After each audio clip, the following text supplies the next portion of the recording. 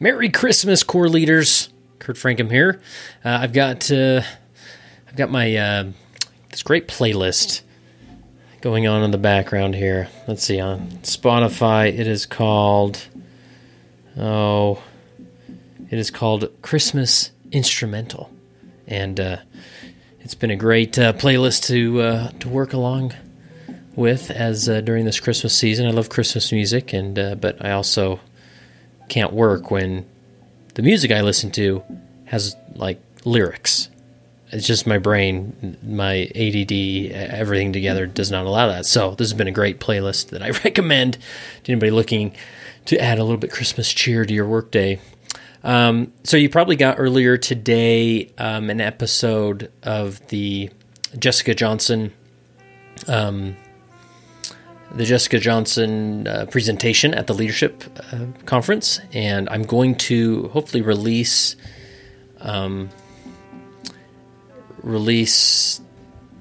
of those every day on the Corecast, so you can listen to them. And to be honest, I listened to that after since I'm subscribed to the Corecast as well, and it was great because that I felt like I was listening to it the first time. I remember certain quotes and thoughts, but it was fun to listen to it because my brain was elsewhere during the event. So so tomorrow I'm releasing the Steve Willis one, and then the next day will be my presentation. But you can get all these. You can listen to them, watch the videos.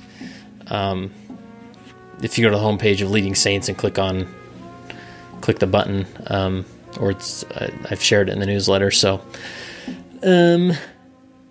but for now, I am getting ready. I've got the newsletter all set up tomorrow. I'm actually pushing this out in sort of a different way. So if you don't get a newsletter tomorrow, let me know, because then I know there's a problem. But you should get it. So as I do, I'm going to read my message to you, and that allows me to proofread it as I go, even though it's already been proofread by Steve Asfit, who is awesome.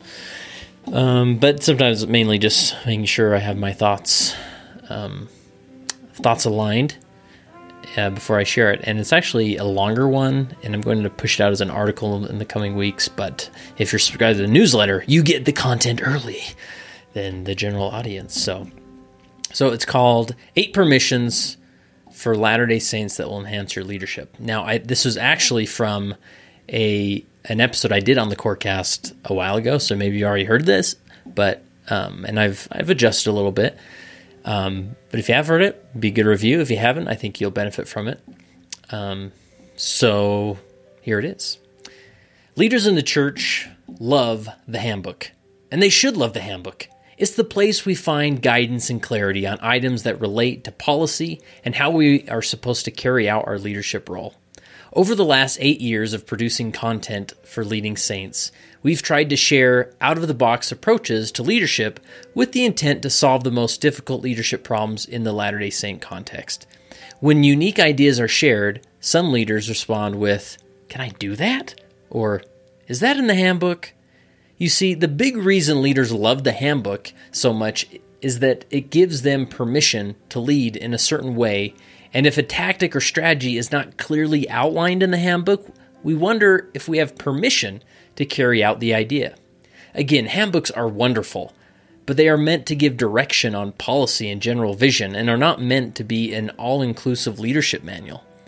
With that said, I'd like to share with you 8 permissions you should give yourself as a leader that will give you the confidence to lead at a higher level. Number 1, permission to say, "I don't know." As leaders, we want to be the person who knows all the answers. But at this point in life, you have probably discovered that we don't have the answers to everything, or we haven't yet earned the knowledge to respond to all questions.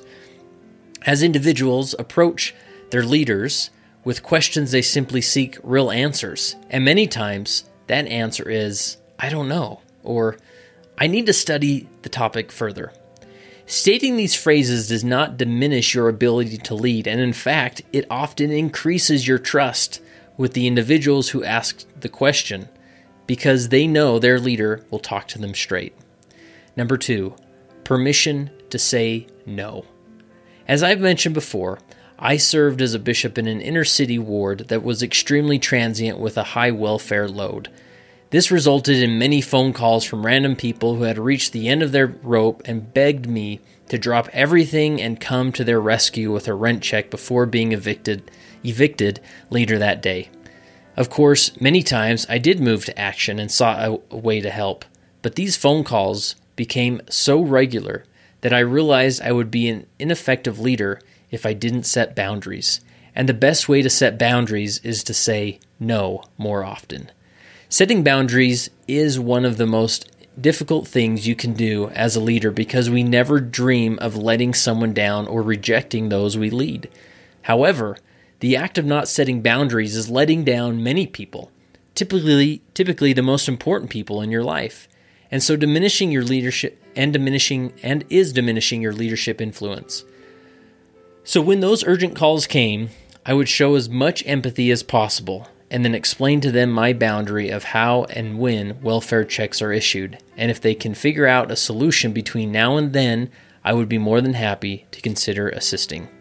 If you are a leader who struggles with setting boundaries because you hate the idea of letting people down, I recommend you check out a past article I wrote called When the Bishop Doesn't Pay the Rent. Number 3, permission to be a mediocre parent. Speaking of saying no, often as a leader, you will have to say no to the most important people in your life. Of course, in our culture, we hear quotes from great men like President David O. McKay, "No worldly success can compensate for failure in the home," which is true. However, it doesn't mean that you can cancel all meetings and responsibilities in your role as a leader because little Johnny would like you always to be home. I think back to being a very young boy and seeing my father come home from work and soon after that leave because he had responsibilities to attend to as a bishop. These memories don't cause me to think he was a bad father. Rather, they inspire me to be a better servant like he was. As a leader, you will have moments where the adversary wants you to beat up on yourself for not being more present in your home because of your leadership role. I hope you feel permission to be away from home knowing that your time away is having a positive influence on your sweet family. In life, we experience different priorities in our relationships and responsibilities at any given time. You have permission to prioritize your time as you magnify your service to the Lord. An awesome explanation of this is given by Elder David A. Benar, which I linked to that talk. A great book to read on this topic is The Divine Center by Stephen Covey. Number 4, permission to not please everyone. Here's the reality. As a bishop or Relief Society president, there will always be about 10 to 15% of your ward who doesn't like you, and a portion of that percentage will possibly despise you. When you realize this as a leader, it is easy to shift your focus to that 10 to 15% and strive to win them over so that they like you too. This is the beauty of a lay ministry. If some people struggle with their leader, they will get a new leader if they wait long enough.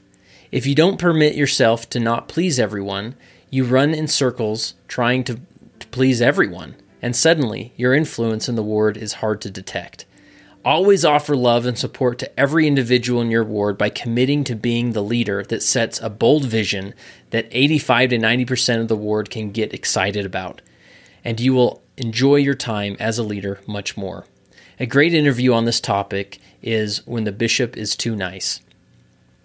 Number 5, permission to cancel meetings. Confession. Sitting in meetings feels good. Counseling together feels like leadership, and many times it is. You get everyone in a room and hash out the details so that the progress can be made. However, I'm afraid we give too much credit to meetings. I remember one time during my term as bishop when an out-of-the-ordinary schedule of special state conferences and holidays caused us not to have a ward council meeting for several weeks, which felt wrong because ward council is where I felt good discussion and planning happened and helped the ward move forward. After several weeks of not meeting, I had a moment where I laughed to myself when nothing negative happened in the ward. Weekly worship still took place. Auxiliary leaders made good decisions outside the walls of ward council, and nobody complained. You do probably have some great meetings, but permit yourself to cancel them faster than you're doing now. We all love making visits, so visit the widow who has been on your mind and let the consequences follow. Number 6, permission to own the room. This is a tough permission to give yourself. We are encouraged to be humble, which is fantastic. However, in our attempt to be humble, we act modest, and nobody gets excited following a modest leader. People crave bold leadership, decisive leadership.